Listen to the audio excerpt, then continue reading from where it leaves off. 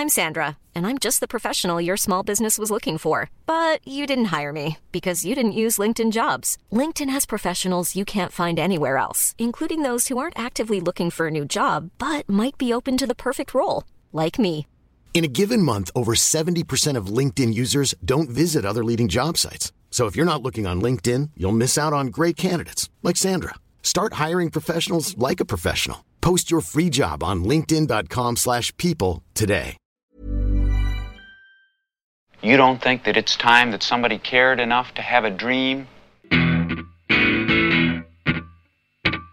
Why are you getting so upset? This is not about you. Yes, it is. You are a human affront to all women, and I am a woman. At some point, you gotta decide for yourself who you are. Can't let nobody make that decision for you. How do you go about getting an exorcism?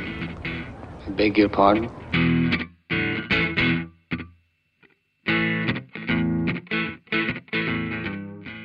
Hi, this is Mark Kermode. Thanks for downloading this Kermode on Film podcast. This is part 2 of a 4-part sort of August special, which is me and Jack Howard counting down our top 10 best and worst, in my case, movies, in your case, movies and TV and, you know, general things media I have stuff. seen. And just to explain, if you haven't listened to the first one yet, we did number 10 to number 6 of our best. We're recording this at the Latitude Festival, where yesterday, I mean, not yesterday when you're listening, but yesterday where we are. This has all gone timey-wimey already. It's turned into a Chris Nolan movie already. So the noise you can hear in the background is the noise of a festival. And me and Mark, we didn't say this in the last podcast, but we're together for the first time in over a year, which is really lovely. I'm actually looking at his face in real time rather than a pixelated version of him. Yeah, not doing it on Zoom is very, very strange. Very, very strange. Your hair has gone absolutely full rock star. I'm upset that the podcast listeners can't enjoy this mane. The luxurious mane. What are you using? Is that silver green? You've got a little bit of grey in it. You know? I actually am enjoying. I want to be silver. I think you pull off the. Oh, I'm Silver Fox. The Silver Fox. Very, very well. I'm absolutely rocking a Silver Fox. Yeah. Okay, so worst of the year, and now. Many of these I expect you won't have seen because my job is I have to plough through everything. Exactly. Your job is to be more selective. So, but also, like, if I see something that I think doesn't look great, I avoid it. Yes, of course. I don't want to put myself through that. Because why would you? So, look at number 10 for me, 6 Minutes to Midnight, which is this really, really oddly inert drama with Eddie Izzard. And it's based on a true story that in the years leading up to the war, there was a British coastal girls' school for girls who were the daughters of the Third Reich being taught. So it was like a Nazi school in the run-up to the war. And Eddie Izzard plays a character who may be a teacher, maybe something else. There's a lot of kind of spying and double-crossing going on. And as I said, it sounds true. It's also got Judi Dench in it. So great cast, great setup, great story. You know, Jim Broadbent's in it. James Darcy's in it. It's so boring. Really? It's completely inert. It's like you keep thinking, it's old-fashioned. You know, sometimes people say, like it's an old-fashioned film. When I was talking about Nobody before, it's an old-fashioned revenge movie. Right. Not old-fashioned in a good way. Old-fashioned in a kind of like, have people not learned how camera moves work or how it is full of people, you know, doing hello, blah blah blah, blah blah blah, and you know, and I've watched it twice because the first time I watched it, I thought, I mean, I take no pleasure in this. I love Eddie Izzard. I think she's great, but it's so dull and so boring, and the idea is such a good one. I can't figure out how it managed to be quite so unsatisfying. So that's mine, and I'm sure you haven't seen it. I haven't seen it. I've never heard of it until now. Almost nobody has seen it. What sort of Englishman would accept a post teaching Herr Hitler's League of German Girls? Mein Vater ist Deutsch. I do not like surprises. I will place you on a trial period. So you're number 10. Okay, I just want to clarify something before we get into this, is that, as we've already mentioned, I avoid things that I think look terrible. So this is more, I guess, things that I wasn't completely satisfied by or disappointed by. Yeah, fine, yeah. So this one might get me a bit of shtick, actually. Okay. The first one on my list, number 10, is Pixar's film Luca. Oh, okay. Which I know has pleased people mostly. And it's got like a pretty good score on Rotten Tomatoes, and critically it's done pretty well. I just thought it was completely forgettable. Like, it finished and I went, that was fine. That was totally fine. Oh. And conceptually, like from the beginning, I was like, how many hats does this film want to wear? Like, it felt like it was trying to do so much so quickly, and it didn't feel like it ever paid some of the things off, like Luca's best friend in it, like his dad, like Didn't feel like any of that ever came to anything. And then there was this whole subplot about this race that they needed to do to win the thing, and it just all became a little bit like straight to video for me. Well, of course, it did go straight to streaming. Yeah, but so did what was the jazz one? Oh my God, what's it called? Oh yeah, Soul. Soul. That went straight to Disney Plus over Christmas, and that was without a doubt one of the best films of the year. It was so stunning. They swooped in right at the end and went, yeah, we're going to just drop the mic. I'm disappointed because I loved Luca. I thought, for me it was a coming of age or coming out story. It's about these, the two boys who have this friendship because they both got a secret, which is that they're sea monsters, and they can't be revealed to be sea monsters because society hates sea monsters. So they have this glorious friendship, but no one is able to know what it is. I mean, a lot of people compared it to Luca Guadagnino. In fact, one critic called it "Le Call Me by Your Name," sure. which is a great pun that I just fluffed there. I'm sorry. I'm sure that when they thought of "Le Call Me by Your Name," again, it's hard to say. It's better written down, I imagine. You just take a day off. Yeah, exactly. You go and have a bath. Such a good. Go and have a bath. Have a walk. My work here is done.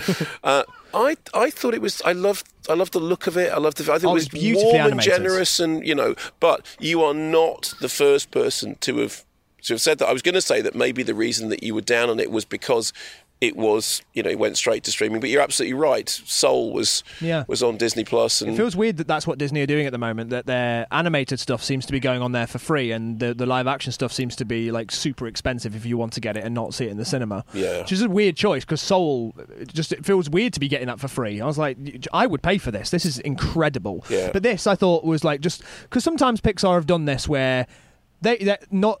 They haven't always remained hitters, like The Good Dinosaur, not great. Yeah, no, rubbish. And Good Dinosaur had one good gag, which is that the meteorite doesn't hit Earth. That's it. Brilliant. And as soon as I saw that that's a short concept, film. Right? That's a short film. Absolutely, it is. Yes, it feels like it should have been a Pixar short. Yeah. And this, I love the idea of what you just said about a coming out story about they're sea monsters and they don't want to reveal that to anybody because they're afraid of what people will think. And then, spoilers, everybody. It turns out that the whole time sea monsters have been living among them, and it's not just them. Yeah, exactly. Yeah.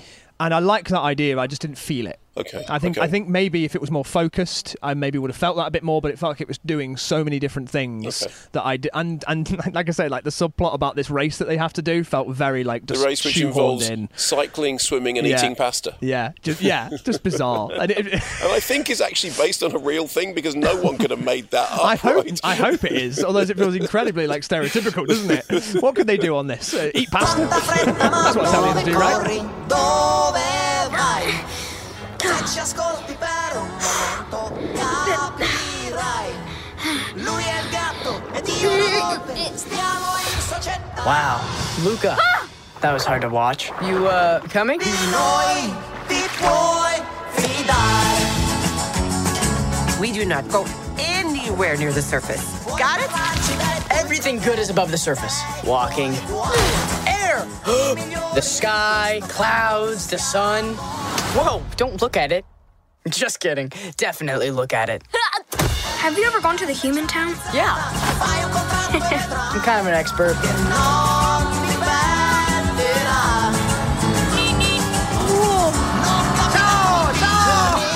Hey, little hands!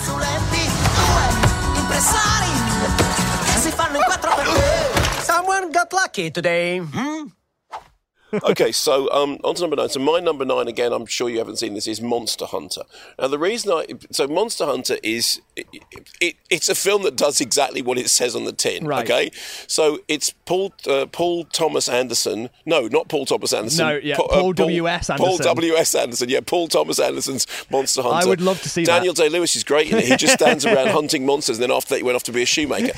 So Paul W.S. Anderson, who, of course, critics haven't been nice about his films, well, with the exception of Event Horizon, which I really liked, but he's made things which have been really, really successful. Like he made the Mortal Kombat, the recently 90s remade. one. He did the Resident Evil movies, which the whole Resident Evil series has taken over $1 billion, and he's done, I think, 3 or 4 of them. So this is Mila Jovovich. Isn't he married to her? Yes, or they're partners. Right. I don't know whether I don't know. Sure. Yes, they're together. Yes, they're together. Yes. So, I mean, my thought on that is like, good for them. Yes, exactly. They're just making the things that they like. Exactly. But here's the thing. Who cares? So she's in the real world, and then she gets pulled through a portal into this other world where there are monsters, and they have to be hunted. And then They have to be hunted. And then Tony Jaa turns up as a character called Hunter. And what he does is he hunts monsters. And then for the rest of the movie, they hunt monsters. And it's very boring. There's no kind of, plot development or character or anything like that. But the one thing that was funny about it was somebody wrote a letter to the radio show that I do with Simon Mayo saying that they thought the BBFC had completely misjudged giving it a 12 certificate because it was so violent. It was just full of monster hunting. You go, it's literally called Monster Hunter. That's it. There are monsters. They are hunted. Nothing else happens. They hunt the monsters, and one of the characters is called Hunter, and that's it. So it was almost like somebody sat down and went, how simple can we make this? We need to tell people that there are monsters being hunted. Should we call it Monster? Anyway, it's a very boring, adaptation of a game that unfortunately didn't tick any of the boxes for me. Mm-hmm. And I read a lot of stuff from other people who were invested in the characters of Monster Hunter and thought that the film was, just whiffle. Where the hell are we? That lightning, it hit those markers and it took us somewhere.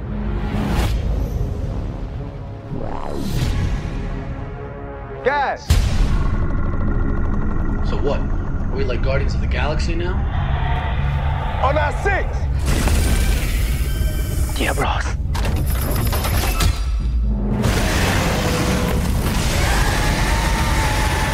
Holy shit. Did you see that thing? Your number 9? My number 9. I'm going back to television again. Okay. And I'm also going to say I didn't watch the whole series of this. Yep. And this is why it's in my worst, because I didn't want to finish it, and it's going to disappoint some people because I think this was very, very well received. There was a lot of chatter about this. Yep. I wonder if you've seen it. Mayor of Easttown. This is in your worst list. I didn't enjoy it. Jack, you and I are going to break up. Oh, let me just tell finished. you. Let me just tell you, because again, I don't think it's awful. It's not obviously not the same type of list that you've made. I just wasn't taken with it at all. And again, it's for. You would call it straight to the heart of the periphery. Yeah, but it's, for me, here we go. For me, it's these little details that stop me from believing in it. Okay. For me, it felt like pseudo David Fincher. I think that Kate Winslet is so good in it. If it wasn't for her, and actually we'll talk about this when I talk about Nobody. Yeah. If it wasn't for that central performance, I don't think people would be as taken with it. And sure, that's a big part of it. But the way that it's written and the way that it's directed, called Mayor of Easttown. Sure. So yeah, that is a very big part of it. But the way that the scenes are written and directed felt so fake. So I just couldn't believe in them. For example, the introduction of the girl who ends up getting murdered in the first episode is her with her baby literally going, I love you so much, I've never loved anything more than you, I didn't know anything like this could be possible, to feel love like this, I hope nothing bad happens. And I was just watching it just being like, well, I mean, you're trying to make me care about this person because she loves this baby, but I can feel you making me want to care about it, so I'm kind of rejecting it. I can see the magic trick being done. I can see the strings and the puppet, and I can't believe in the show. It's little things like Mayor comes in at some point and finds a kid doing homework, and he's like again, this is just like direction. It's the way that they've set it up. It's the blocking of it. He's leaning on a chair doing his homework by the fire or something. And I was like, are we in an IKEA advert? And then there's another scene where some kids are having a sleepover, and she goes, Mom, and then the mum just comes straight in the room like she's outside waiting for her cue. And I was like, this feels like it feels put on. It feels like a show. It feels like I can't really believe in the reality. I was like, what was the mum doing before that moment? It just felt a little bit like, why were you just there waiting for you? I don't know. It's those things that stop me from really, really buying into what's going on. Okay. And so I only watched 2 episodes of it and I went, I'm not bothered about this. Okay, I can't watch it. So here's the thing. Firstly, you need to watch the rest of it because it's not like it gets, but I loved it from the beginning. Sure. I think every single one of the points that you've raised is like my friend Charlie Baker watched Videodrome with me in the 1980s and didn't like it because if the television started breathing, the varnish on the wood would crack, and it didn't. And I'm going, no, it's not that. I'm going, I'm sorry. In what world is this a complaint? Okay, sorry, other thing, right? Kate Winslet is where you say, like, well, if it wasn't for Kate Winslet, is rather like saying, well, you know, that film, The Ten Commandments, if it wasn't for God, that film, you know, nothing would happen. I thought she was absolutely... She's superb. She's so good. Brilliant. And of course she is. And I'm not a huge fan of Craig Zobel, who's the kind of, you know, creator of this. I haven't liked some of his previous stuff, but I just... Honestly, Jack, I was gripped. I was riveted. It did the thing about evoking the place. You know, all my favourite things have got a really strong sense of place, like Local Hero and like Exorcist. You know, you know the streets that these are taking place in. I believed in Easttown. I believed in that character. I would genuinely say this. You need to go back and revisit it. Do you think so? Because I know we watch things in a different sense, and I know you're saying that like the complaints I have about it don't make sense to you, but those are the things that create a barrier for me that stop me from believing in the thing. Okay, here's the thing, right? Do episode 3. Okay. Right. If you're not sold by the end of episode 3, I'll allow you. Do episode 3, okay? Because episode 3 is, oh my giddy it is a bit unfair as well that I've included this, but I've included it because it was an experience I was disappointed by because I heard so many people enjoying it. And you have a dark, dead heart. Okay. It was pseudo David Fincher. It wasn't. I mean, I love this baby. I hope I don't get killed. I want to thank everyone for joining us to celebrate the proudest moment in Easttown sports history. And finally, Miss Lady Hawk herself, Mayor Shin!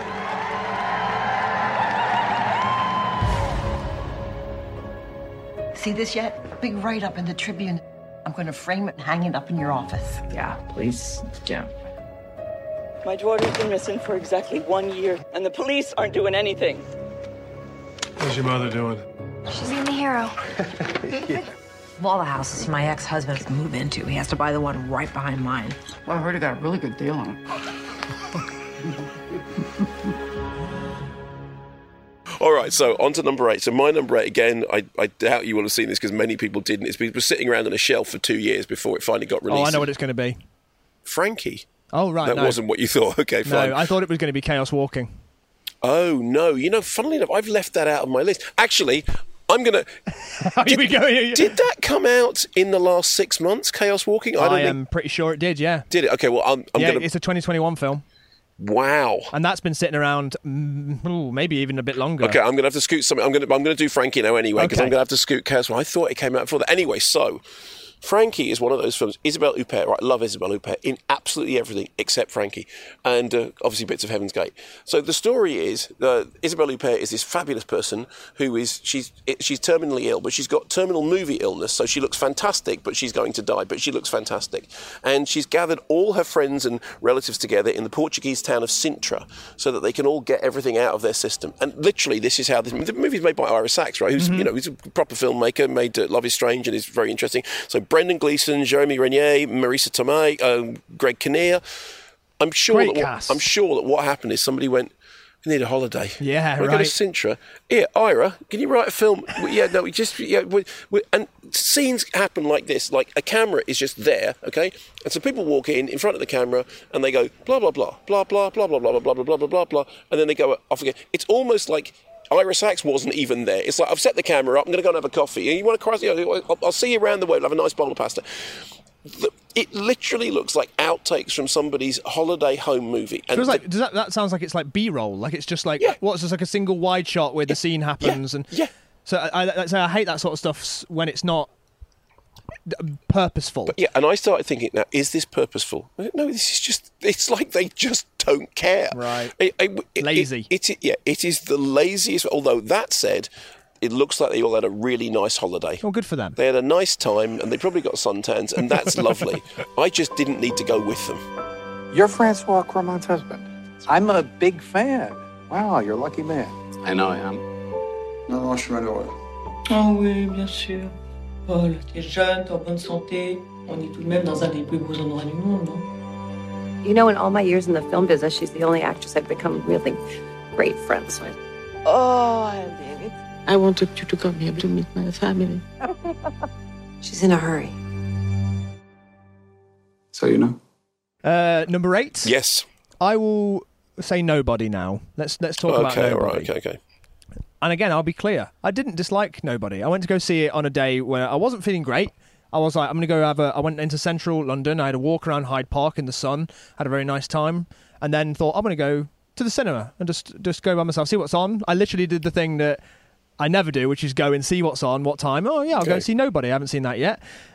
Sat down and had a perfectly okay time. Yeah. But was like, that was quite bad. I think that was bad. But I think it wasn't very good, but I kind of enjoyed it. Like, I love Bob Odenkirk, and again, I think, maybe redundant thing to say, but if it wasn't him, I just don't know if it would have worked the same. Okay. The repetitive, daily life cuts, the slurping, the Edgar Wright stuff, the Edgar Wright-y type thing, which I love. I just thought it was it felt like it wasn't the choice until the edit. And it felt like none of the shots were meant to do that until I don't know, and this is obviously just completely speculative, but then they kept doing it, and I was like, I get it, I get the point. Like, you don't need to keep showing me the same and it felt like the same shots. It was the same shots. It's so weird, because all your criticisms are Yeah, like filmmaker criticism. Yeah, well. No, I know, I understand, but it's you're talking to. No, I know, but it's like, did you not just get swept up in the absolute genius of Bob Odenkirk kicking the living crap out of the people on the bus? Well, this is my next point, is that there's a lot of build-up in the film to, Bob Odenkirk secretly being an absolute fucking badass, right? Yeah. And there's even a scene in a dark, almost like club or something like that, where somebody realizes who he is, and then this very funny joke happens where he goes and hides behind a door, and you hear all the different locks that he does to try and save himself. Great joke, but it's building up this tension of Bob Odenkirk's character is actually really dangerous. Yeah. And then you get to that bus scene, which to me felt like it was it almost felt like the fallout of Joker. That's what I was seeing in this film as well, is that it's that same type of thing where really? a woman on public transport is being harassed by some drunken men, and then the main character, our protagonist, is going to do something about that. And obviously in Joker, it's this, I think, one of the best scenes in Joker, and I don't love that film, but it has merit, and I think that scene is one of the best. And then this felt like it had that kind of feel to it, but then when he was like, I'm going to fuck you up, I was like, here we go then. Let's have this sort of John Wick-esque, he's going to kick the living crap out of these guys fight. And I was just underwhelmed by that fight. You see, what I loved about that fight was you can almost see him remembering how to fight. The first thing that happens is he throws a punch and it misses and he gets walloped. Mm-hmm. And he goes down. And it's like, oh, I haven't done this for a while. Mm-hmm. And then during the course of the fight, it's like he remembers how it is that he has all his lethal skill. I mean, I thought that was choreographed beautifully. I honestly thought the fight choreography was great. I also thought the scene in which you see the Russian, who is, of course, a very, very famous, serious Russian actor. You first see him, walk across the road, stopping all the traffic, then into the club, then up onto the karaoke stage, and he does the karaoke thing before he goes up into the balcony, when he proves himself to be the baddest, nastiest person on the planet. Jack, well, hey, look, I was disappointed as well that, what I thought it was setting up, because one of the first plot points in it, as Mark mentioned in the good parts, is that he has an opportunity to take down some people who have broken into his house, and he doesn't take the chance. Yeah. And I think that's a really interesting thing for the movie to do, because that's what we're all willing him to do it as well. And then he goes and finds the people who broke into his house, and it turns out the reason why they're doing it is because they have a baby who needs medical attention. Interesting. Really interesting. And then I thought, oh, is this what the film is going to be? No. And then it isn't. Then he's like, oh, I've got all this anger now. What do? I need to take it out somewhere. I'll just do it on these random assholes on a bus. It just felt very random. Really? I didn't think that the film felt like it was purposefully doing something. But again, I found it to be, I was like, it's fine. It's okay. I just didn't think it was great. I didn't think it was anywhere near on the same level as John Wick. Okay, I loved it. My favourite line is, you bought a lot of guns. You bought a lot of Russians. Which I thought was just genius. So they took maybe $20 and an old watch? Mr. Manson, did you even take a swing? No. Could have taken her, Dad. Heard you had some excitement last night. I wish they'd have picked my place, Why didn't you take him out? I was just trying to keep the damage to a minimum. Yeah, how's that working out for you? You okay? Because you don't look okay. There's a long dormant piece of me that so very badly wants out. What are you still doing here, old man? I'm gonna fuck you up. Hiring for your small business? If you're not looking for professionals on LinkedIn, you're looking in the wrong place. That's like looking for your car keys in a fish tank. LinkedIn helps you hire professionals you can't find anywhere else, even those who aren't actively searching for a new job but might be open to the perfect role. In a given month, over 70% of LinkedIn users don't even visit other leading job sites. So start looking in the right place. With LinkedIn, you can hire professionals like a professional. Post your free job on linkedin.com/people today. Mother's Day is around the corner. Find the perfect gift for the mom in your life with a stunning piece of jewelry from Blue Nile. From timeless pearls to dazzling gemstones, Blue Nile has something she'll adore. Need it fast? Most items can ship overnight. Plus, enjoy guaranteed free shipping and returns. Don't miss our special Mother's Day deals. Save big on the season's most beautiful trends. For a limited time, get up to 50% off by going to BlueNile.com. That's BlueNile.com.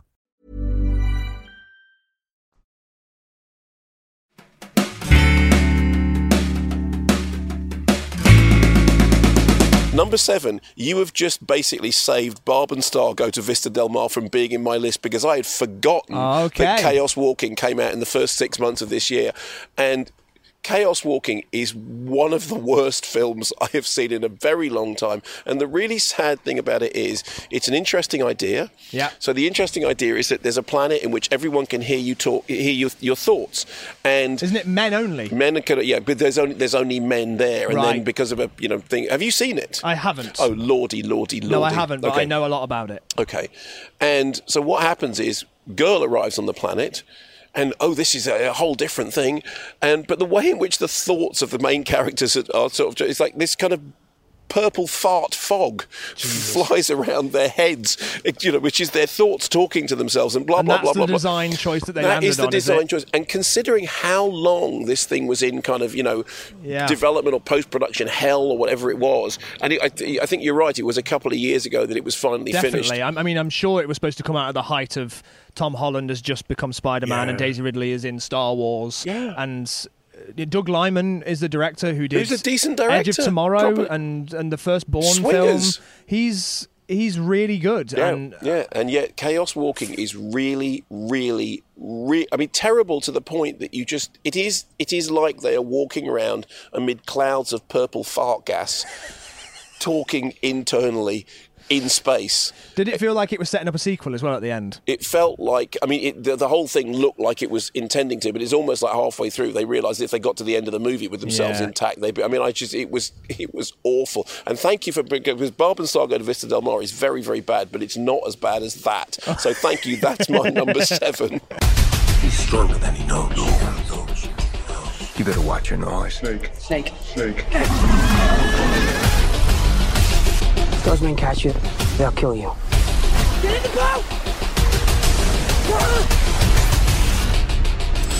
If you want to protect the girl, you have to leave now. Safe. Keep you safe. Keep you safe. With her power, there's no telling what he can do. I need that girl before she wants him. How many are coming? 100? 200? Thousands.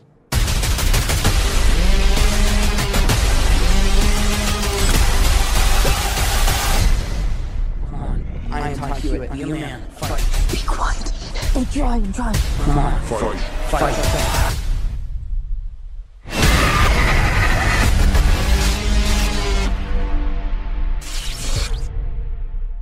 My number 7, and again, I'm going to disappoint some people. Okay. In the Heights. Oh, okay. This is the Lin-Manuel Miranda. Lin-Manuel Miranda's first musical. That's The now one before Hamilton. and I just wasn't taken with it at all. I found all the songs, to be honest, very annoying. I found really? just very screechy. I was just like, ugh.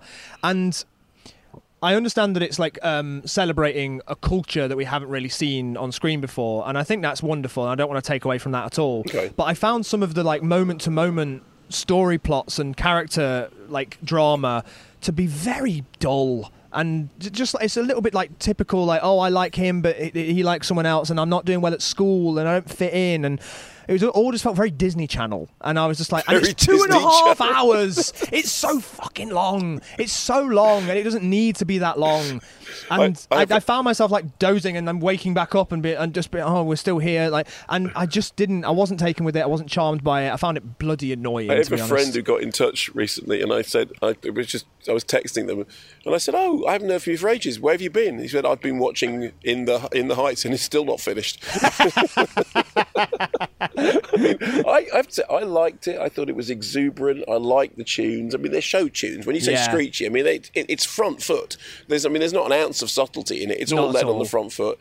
I love the thing in the swimming pool when they were doing the Busby Berkeley routine. I mean, yes, you know, there's something kind of formulaic about it, but I thought it was. I mean, I love a good musical. I love the dancing on the side of the building. I love the camera. I just this is it. Do you know what you're mentioning things that I'm like, I should be charmed by this stuff, and yet I wasn't charmed by it. Yeah. And it is definitely true that it is one of those films that if you're not charmed by that stuff, you could very quickly get annoyed by it. Yeah. I mean, I do know other people who have felt the same.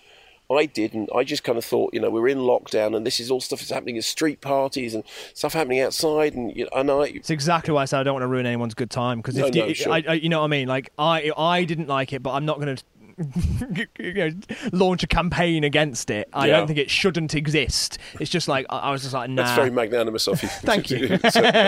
I'm very generous. What does sueñito mean? Sueñito. It means little dream. That's it? No story? All right, everybody sit down. It's a story of a block that was disappearing.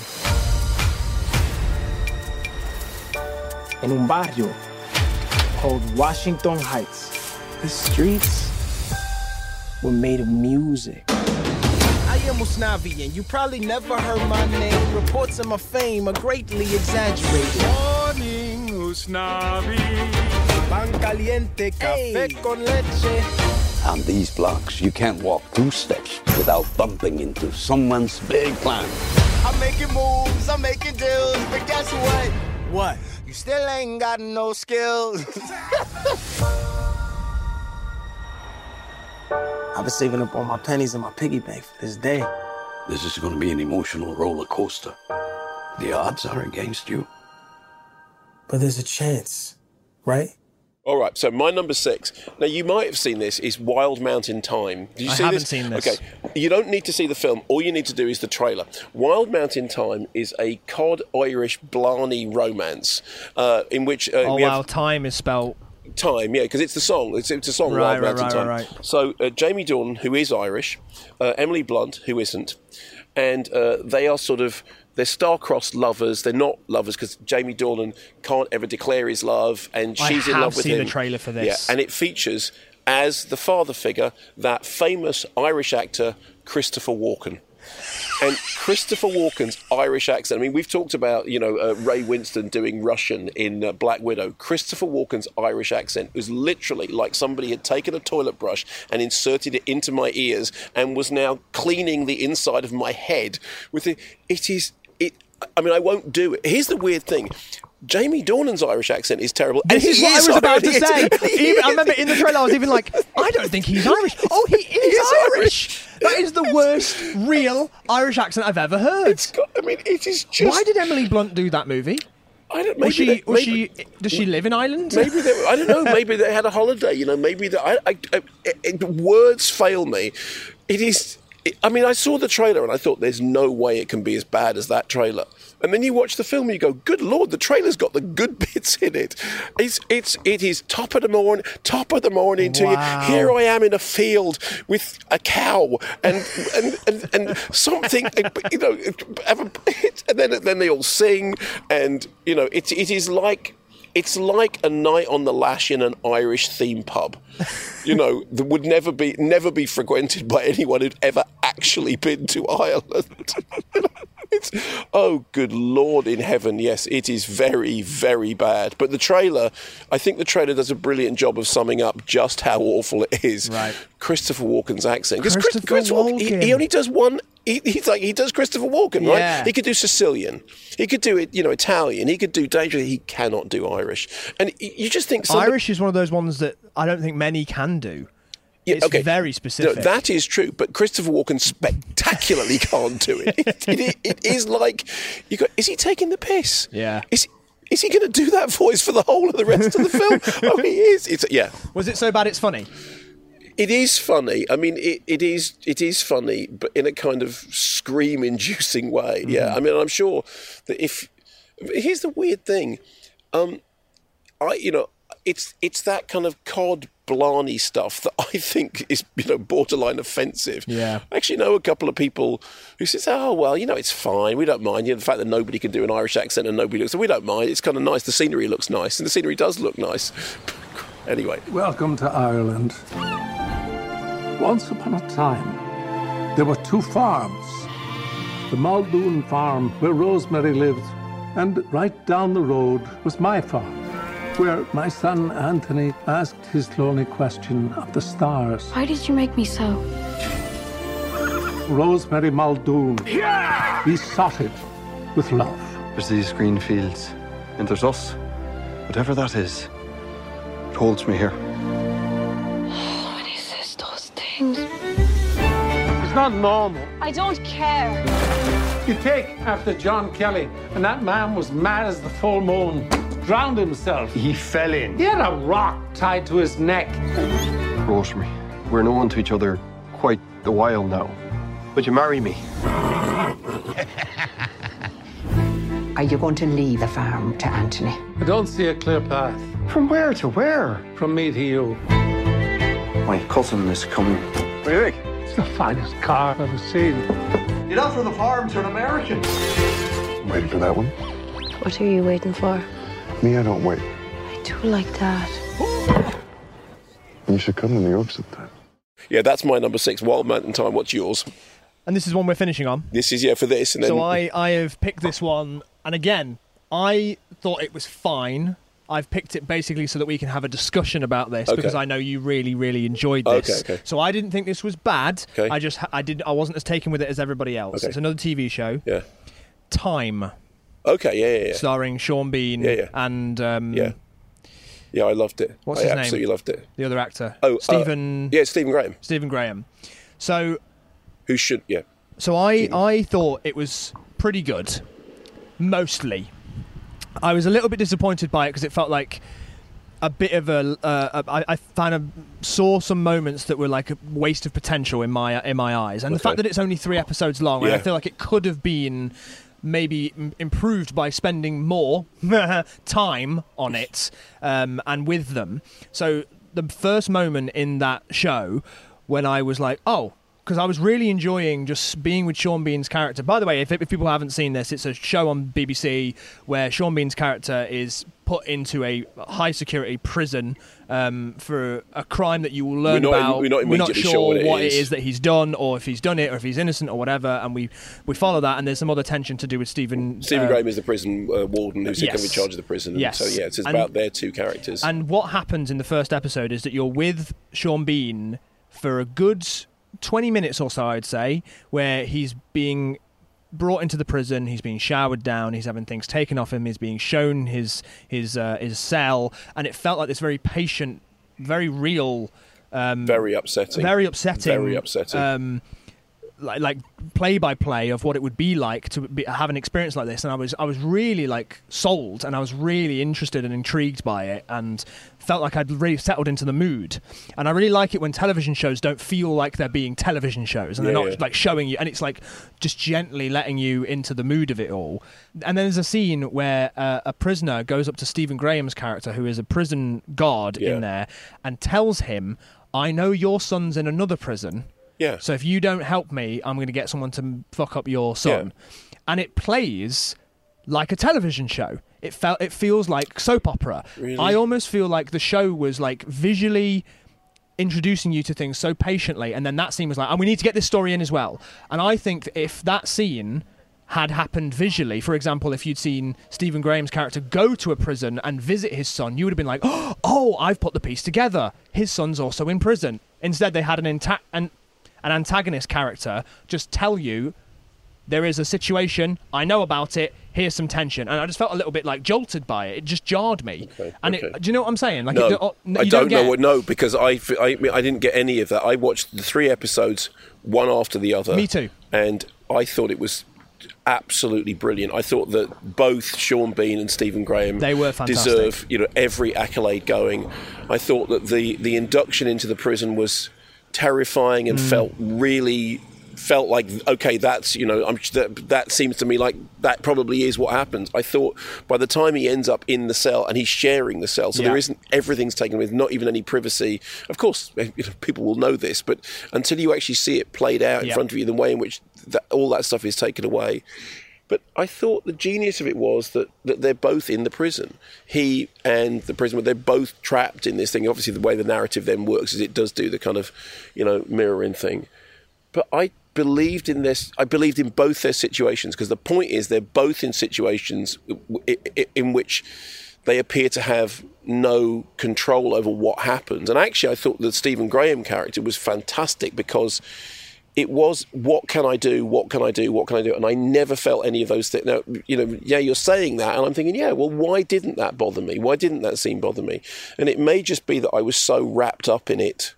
I mean, when I remember it now, I don't even remember individual scenes. I just remember it as being an emotional sucker punch. And I watched it with Linda, and we both just watched straight through, and I just thought it was fantastic. But I watched it with I went home for Father's Day, and my dad was interested in watching it, so we ended up watching it over the weekend, and he really loved it. Okay. And I didn't want to, again, like I wasn't going to be like taking it down there and then. I was just like, I wasn't as taken with it as he was. Okay. And it was because it became...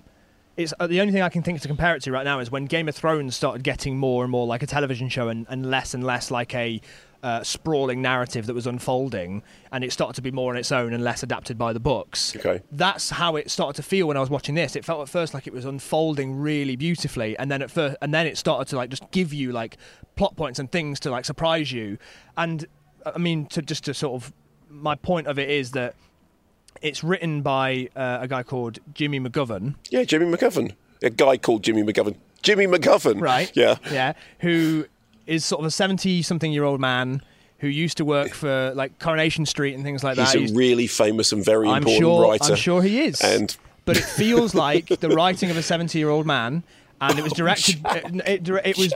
No, look, I know I'm being quite dismissive. No, fine, go ahead. But it was directed by a guy called Lewis Arnold, who is he directed like Misfits and Humans and quite a lot of like cool, younger sort of interesting television shows. Yeah.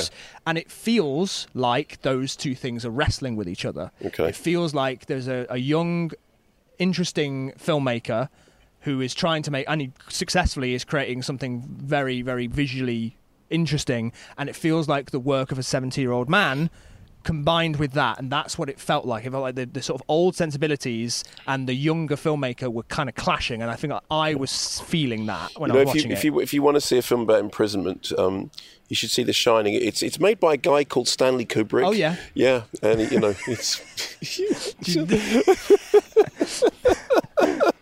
Unbelievable. All right, so we're going to leave this here now, and then the next podcast we're going to do our number 5 to number 1 of our best films of the year so far, January through June, and then after that we'll do number 5 to number 1 of our worst. And as I said, well done for saving Barb and Star Go to Vista Del Mar from the walk of shame. Kristen Wiig, you are welcome. Thanks for listening. If you've enjoyed this, subscribe, tell your friends, check out the first part if you haven't heard it already, and there are 2 more parts coming in which we do the number 5 to number 1 of our best and worst of the year so far. And to anybody that I've pissed off in this episode, that's Jack Howard at on everything. Jack Howard. Come for me. I will not apologise.